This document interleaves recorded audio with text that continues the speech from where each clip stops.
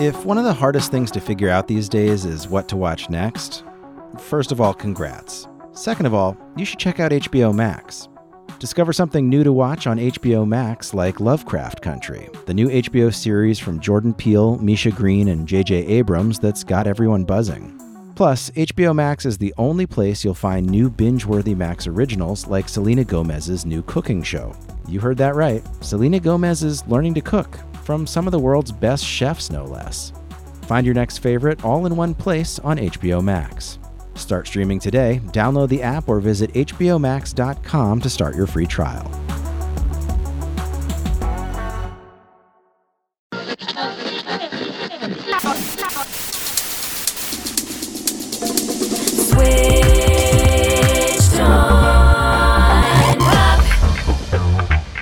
Welcome to Switched on Pop. I'm musicologist Nate Sloan. And I'm songwriter Charlie Harding. And we are very excited. We have a special guest joining us. Hi, I'm Courtney Smith. I'm the music critic for Refinery 29 and the author of a book called Record Collecting for Girls. Right now, I'm most interested in exploring feminism and women's point of view in music. And she has a piece that feels very relevant because we're about a week out from Valentine's Day. And Courtney is writing about what makes a song sexy. Ooh. Courtney, welcome to Switched on Pop. Thank you so much for having me. This is such an essential topic. I can't believe we haven't covered it yet. So I'm really grateful that you're bringing this to our attention, and obviously there's an urgency as there's love in the air now. I want to get into this by going through some of your selections of some of the sexiest songs in popular music history, and I thought we could try and understand what makes these songs tick, why they are so effective. That sounds good. Yeah, I decided to pick a selection of songs from the last 50 years that constituted sexy in each decade because I couldn't think of another way to talk about what sexy would be to get at the heart of what makes a song sexy other than listening to songs. I couldn't think of a better approach either. I want to just dive right in with one of your selections. This is Nina Simone, Sugar in My Bowl.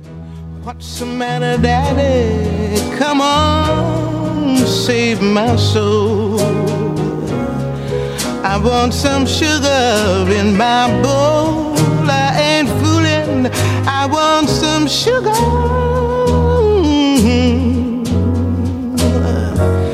in my bowl.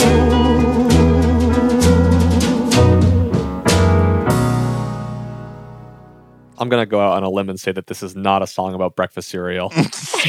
Definitely not. Definitely a lot of allusions happening there. A lot of double entendres.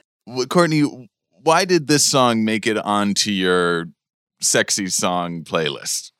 Well, I started out thinking about sexiness in music by thinking about everything that came before the 1960s and the way that things were divided by race records and race charts, and how the blues and a lot of black music was sexy in this sort of way. And obviously this is a cover of an old Bessie Smith song.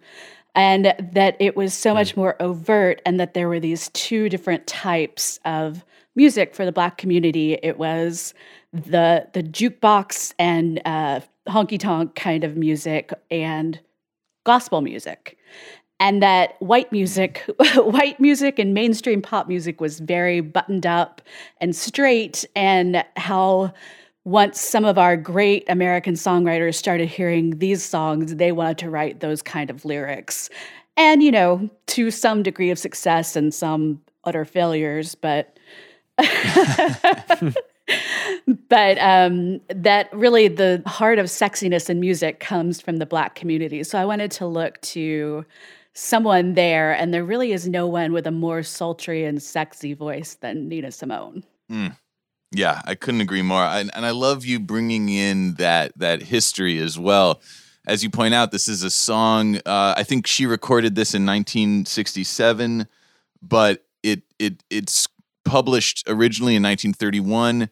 However, you have to imagine that central idea, the metaphor of sugar in my bowl, must be much older than that as well. Mm-hmm. So as we're listening to this, we're listening to like decades and decades of musical history.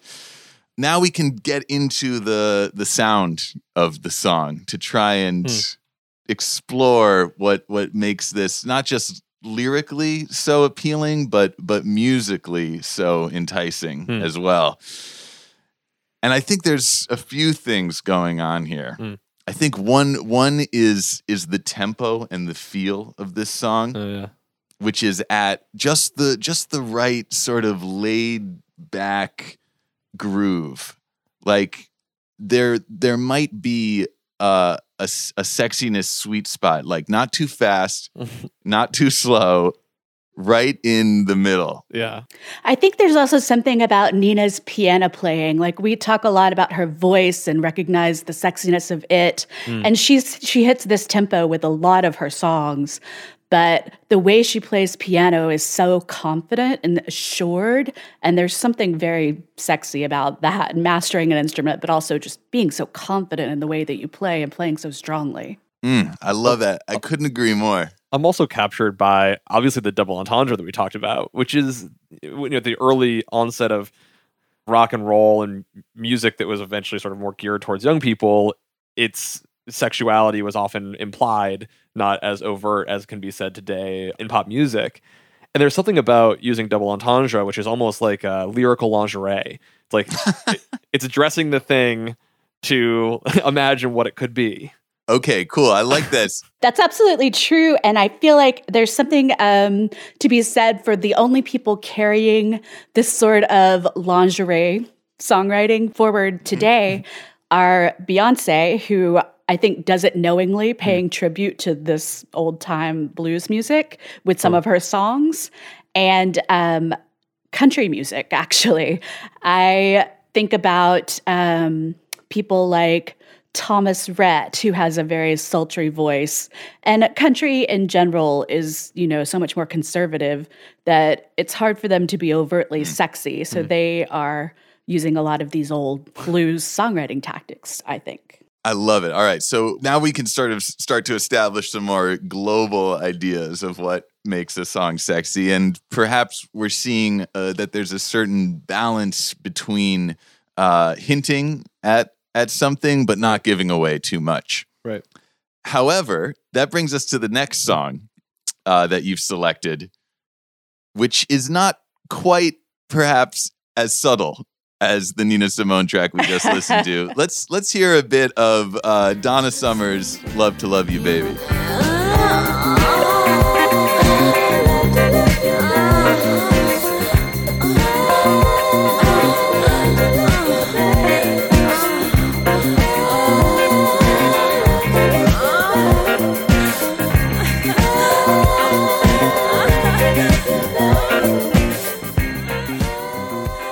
Nate is smirking. No, I'm blushing. Wow. So I think we need to talk about the orgasm. I mean, the elephant in the room here. What a difference one sexual revolution makes. Wow. Why does this song ascend into the pantheon of sexiness for you, Courtney? Well, when I was thinking about the 70s, for the most part, I think about the gigantic rock bands that ruled the 70s. And it's, the Stones and Zeppelin and The Who. And everything about it is so masculine and so dominated by the thrusting forward of the guitar and the electric guitar being the main thing. And it becomes, just manly. And then disco sweeps in at the end of the decade, and everything about the instrumentation is feminine, and the audience for this music is feminine. And we're at the same time culturally experiencing this revolution for women of feminism taking hold in mass culture, getting more and more equal rights throughout the decade, and owning their own sexuality in a way that hadn't been possible before. And Donna Summer is not only an amazing and talented vocalist and gifted performer, but she is kind of the apex of the female voice in the decade. So I love the idea of this song coming at the end of the decade and really dominating, flipping on its head what the idea of sex in music sounds like. Yeah, and once again, we appreciate your historicizing here. There might also be a connection to Nina Simone. I think once again, the tempo and the groove here is right in that laid back sweet spot. Not too fast, not too slow, kind of gently propelling you along. I find there's something very captivating about being in that mode that's very effective and very alluring. Now, there's something else going on here too, right? Donna Summer's vocals are incredibly sexy. Overtly so. Well, they literally are sex. Like, that's not even, that kind of to me straddles the line between is it sexy or is it just full on sex? Right. Okay. So that's an interesting question. So it's like, again, if we show too much, it actually stops being sexy because there's no longer that mystery or something. I think it can, unless you're working with someone like Giorgio Moroder, who created this track, right? So the sounds you're talking about and the tempo it's at, and even those sampled drums and the Moog sounds he's using in this song, he's smart enough to create an ambient sound that mirrors the way our bodies move during sex. So the tempo never feels rushed. And while her voice is aggressive and the mood she's expressing is aggressive, the music is relaxed. So it works together, I think. I love also what you said earlier about the contrast to the sort of 70s masculine rock that's happening. And if we think about the musical components that are going on here, this is a guitar-oriented song, but the way that the guitar is being played is so different than those big distorted riff rock sort of oriented things that people might have been hearing. This is funk guitar. It is rhythmic. It's like soft and cradled, but also propelling. It's clean instead of distorted. It is so totally different than the style of music that was being played on the airwaves of that era. Exactly. Musically, it's so much less aggressive and arguably more feminine. Okay, let's keep pressing on through half a century of musical sexiness. We move now to the 1980s and In Excess's Need You Tonight. I need you tonight, 'cause I'm not sleeping. There's something about you, girl, that makes me sweat. So hard to feel. I'm lonely. What do you think? Can't think it all. What you gonna do? Gonna live life. Courtney, what catapulted this In Excess track to your sexy playlist? I don't know about you guys, but other than Prince in the first half of the decade and George Michael in the second half, the 80s are deeply unsexy to me. I was worried about this. The music's super romantic. Like a lot of the new wave and new romantic stuff from the early part of the decade is more of a makeout vibe and like the guy you hold hands with, but maybe you don't go all the way.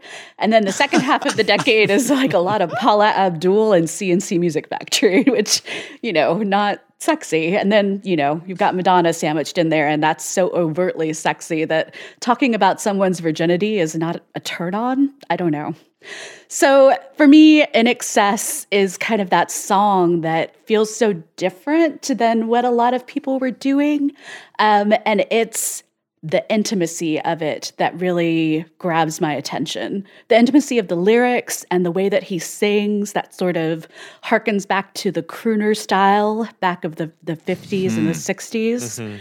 And the way that he, in the lyrics, that admission of vulnerability. And then again, just like you heard in Giorgio Moroder, those snap drums that just it's a real drummer, it's a real person, but it's so perfect that it could be a machine and it just keeps the beat going. very steadily. Yeah, that does seem. I love this. I mean, first of all, I think you're absolutely right. The 80s, deeply unsexy decade. Reaganomics, not sexy. This track maybe furthers some of the ideas we've been talking about. It's got, you want to settle into a really stable groove when you're setting the mood. You don't want a lot of maybe extreme rapid changes and surprises and sort of jarring musical shifts. You want to really ease into a nice verse needs to just groove. flow into pre-chorus, flows into chorus, flows back into verse. Nothing, no big jumps. Yeah, if it jumps, then imagine if you had these songs on an actual makeout playlist while you were trying to have sex to them. And then that moment happens, and it's just like, am I supposed to synchronize my movements with this surprise guitar solo? It's ruining the whole mood. Yeah.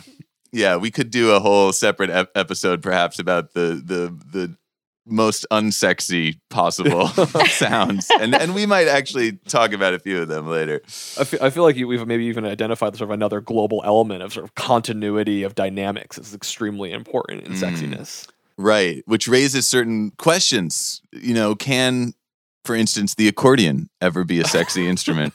Wow, that would be challenging. I don't know. We press on now into the 1990s. Let's have a listen to Portishead's Glory Box.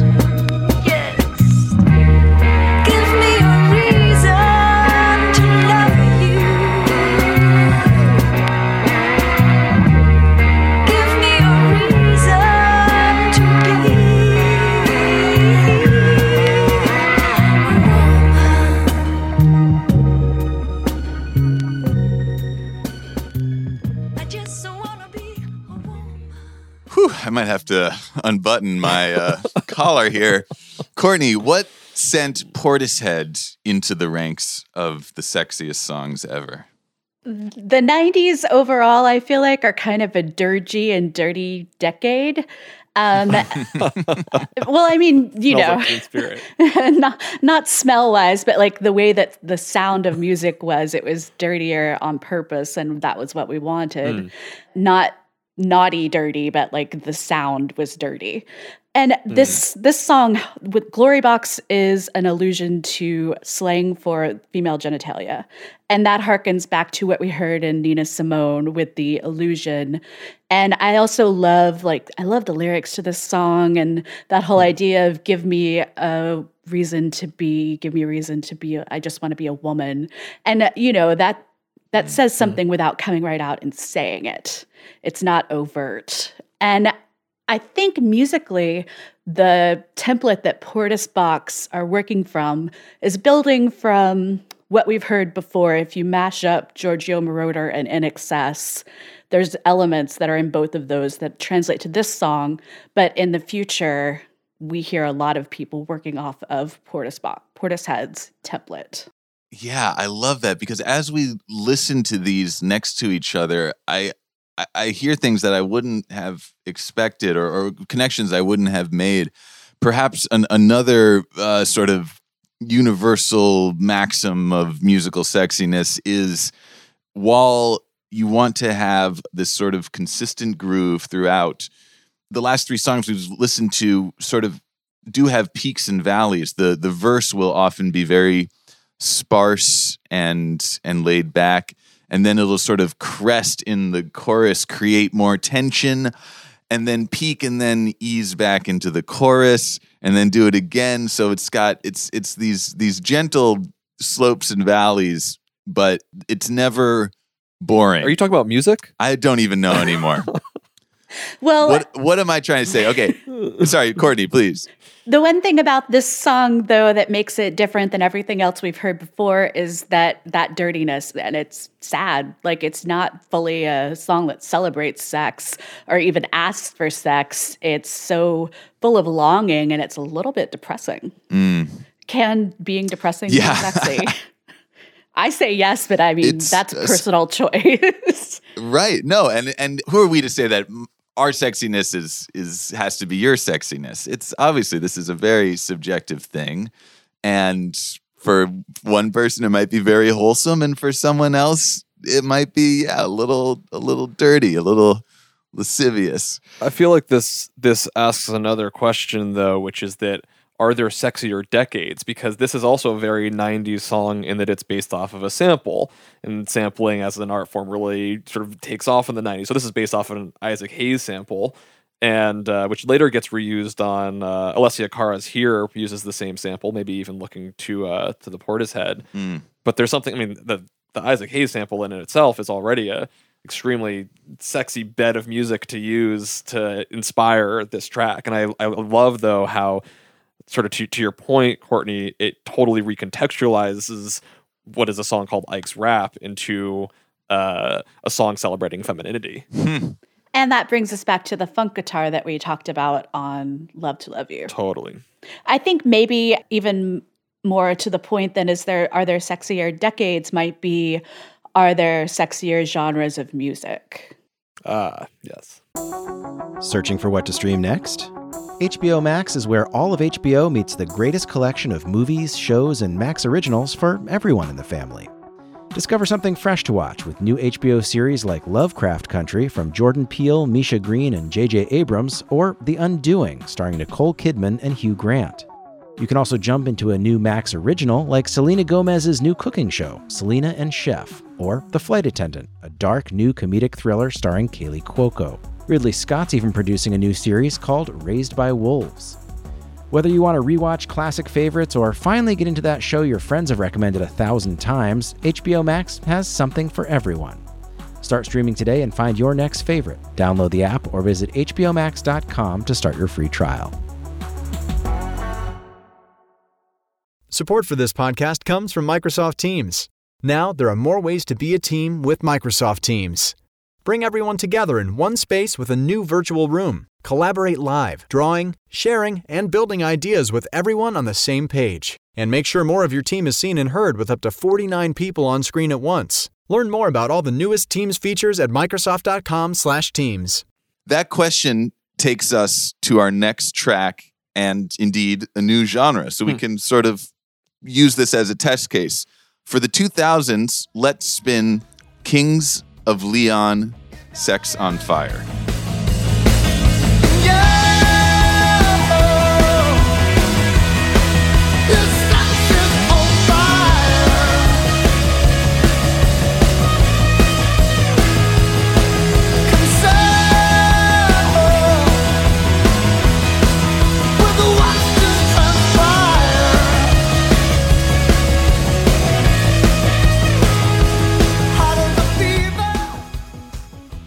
Courtney, why, perhaps despite the obvious answer in its title, why is Sex on Fire a classic sexy song? Because it's got swagger, to quote Justin Bieber. No, the least sexy artist. Yeah, I just feel like I had a lot of debates when this song came out with friends. Not debates, but conversations where people would just be like, yes, this song, it just gets you in that place. Like it gets you in a groove. And it's not necessarily a sexy groove for everyone. Like I don't think this is a universally sexy song, but there is something about the swagger to it. And as far as the lyrics go, this is a song that knows nothing about sex whatsoever. Like nothing he's saying makes any sense or has anything to do with sex in any way that is attractive.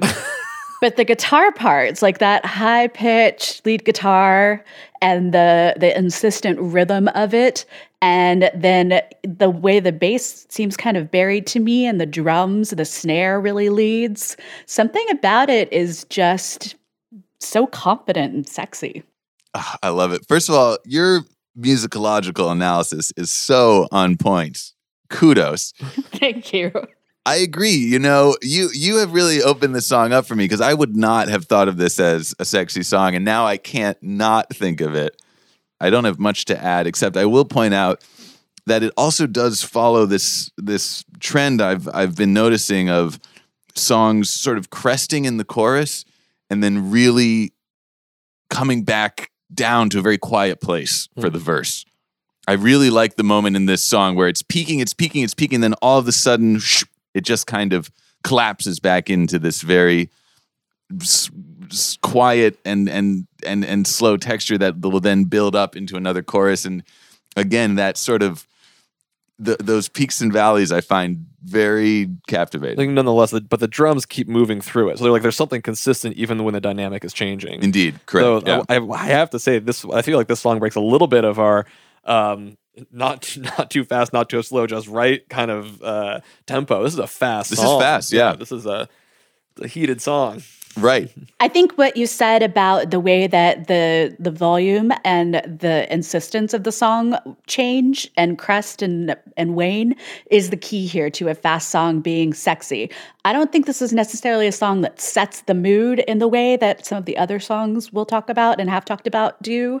I think it's a song that more mimics the physiology of having sex, where you work at one tempo and then you switch it up to keep it interesting or keep it going. If that's not too graphic. Yeah. No, not at all. I mean, once again, clearly the Kings of Leon don't know how sex works, but they've gotten lucky here, because I think you're right. There is variation is key. Yeah. They don't know how to talk about sex, but they know how to do it, I guess. That's a large cultural problem that we have. Presumably. Let's move on to the decade in which we currently reside, the 2010s. Our emblematic sexy song is going to be The Weeknd, Often. Ask me if I do this every day. I said often. Ask how many times she rode the wave. Not so often. It's down to do it either way. Often, baby, I can make that rain. Often,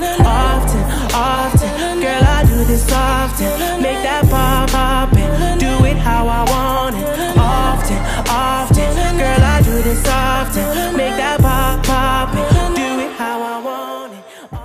It's hard to imagine anyone in the 2010s who is more universally considered sexy than The Weeknd, other than maybe Miguel's first album. And it's, to me, again, like with Michael Hutchence and INXS, it's a lot to do with the delivery and the voice. And even though he sounds like Michael Jackson, and we didn't consider Michael Jackson sexy for a huge part of his career, if you think back to Off the Wall and the early solo albums, he was very sexy. And it has to do with the production. That's when he was doing more of a disco-based, funk-based, soul-based production. And The Weeknd takes those elements and takes a lot of the elements of Portishead, who he's sampled in other works, and makes something out of it that is this, to me, an amalgamation of everything we've found to be sexy in the last 50 years. He takes elements of all of them. So he is truly the evolution of what we as a society have found to be musically sexy in a lot of ways. He's like a perfectly calibrated, sexy music machine. He's a unstoppable force. Yeah, I agree. This song is very effective, as are a lot of his. But it makes me think of something that you mentioned earlier. Not only and I'm glad you pointed out that he in fact samples Portishead. I sense a similar darkness creeping into the edges here that you identified in the Portishead track, and I'm wondering if it's fair to say that maybe over time our musical notions of what's sexy have become a little darker, a little more shadowy and minor key, and a little less wholesome over time. Is that a fair assumption? I think he reflects a time before Me Too and before consent regained a lot of sexiness for a lot of people and became a part of our discourse. I would imagine in the next decade, what we think is sexy musically will move away from this, because a lot of his themes are really dark lyrically as well as musically. And I don't think women find this that sexy anymore, to be honest. Like, there's a vibe to the music that's very sexy, and that might carry on. But I think thematically, it's questionable. I think it's not insignificant that he also gained his fame through the soundtrack for 50 Shades of Grey, which both deals with issues. It's funny because 50 Shades of Grey, of course, has like issues of consent baked into the entire film, which I have absolutely only read synopses of. But at the same time, that 50 Shades is also about BDSM, and that a lot of consent language comes through that community. There's sort of this pivot point that I feel like is happening around the Weeknd's music and Me Too, that hopefully we can move on to the other side of more sexually exciting consensual music. Yeah, I think that is such a good point, and you're totally right on. But something vocally he does is the intimacy, like the male intimacy right into your ears of kind of telling you what he wants.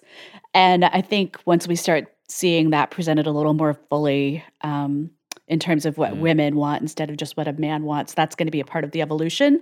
But that's also been part of the appeal of his songs, I think. It makes you feel like he's singing just to you. It totally does. And what you're describing makes me think that we may be about to hear something I can't quite imagine, but like the next generation of sexy songs. Like, what is the paradigmatic musical sexiness of the 2020s going to sound like? I don't know for sure, but now I'm kind of excited to find out. Yeah, I've been listening and trying to figure out what it is. And I think I would imagine, based on what's popular, like Maggie Rogers and a lot of the Swedish pop that has been getting more, and Norwegian pop that's been getting more and more popular, that it's going to be hardcore pop production with naturalistic elements, and that puts more of a emphasis on women, I hope. No doubt. And it makes me think too about how probably non-normative sexiness will continue to rise. We've focused, for instance, on our show on tracks like Troye Sivan's My, which is very careful not to really assign any clear gender markings and sort of exists in this almost like pansexual utopia. Yeah, it's really interesting that you say that a lot. I've found a lot of female singers, women singers, do that and have started exploring bisexuality, pansexuality in their lyrics. And a lot of men haven't. I'm really excited for people like Sam Smith to step up to the plate on that, because he has this sad, sexy voice and a big platform. He should explore it. Hint, hint. Right on. This has been so fun. I need to take a quick break, take a cold bath. Courtney Smith, thank you so much for joining us. It was my pleasure. I love this. You can find more of Courtney's work at Refinery29, and we'll be posting a link to this particular article in our show notes. Catch you on the other side.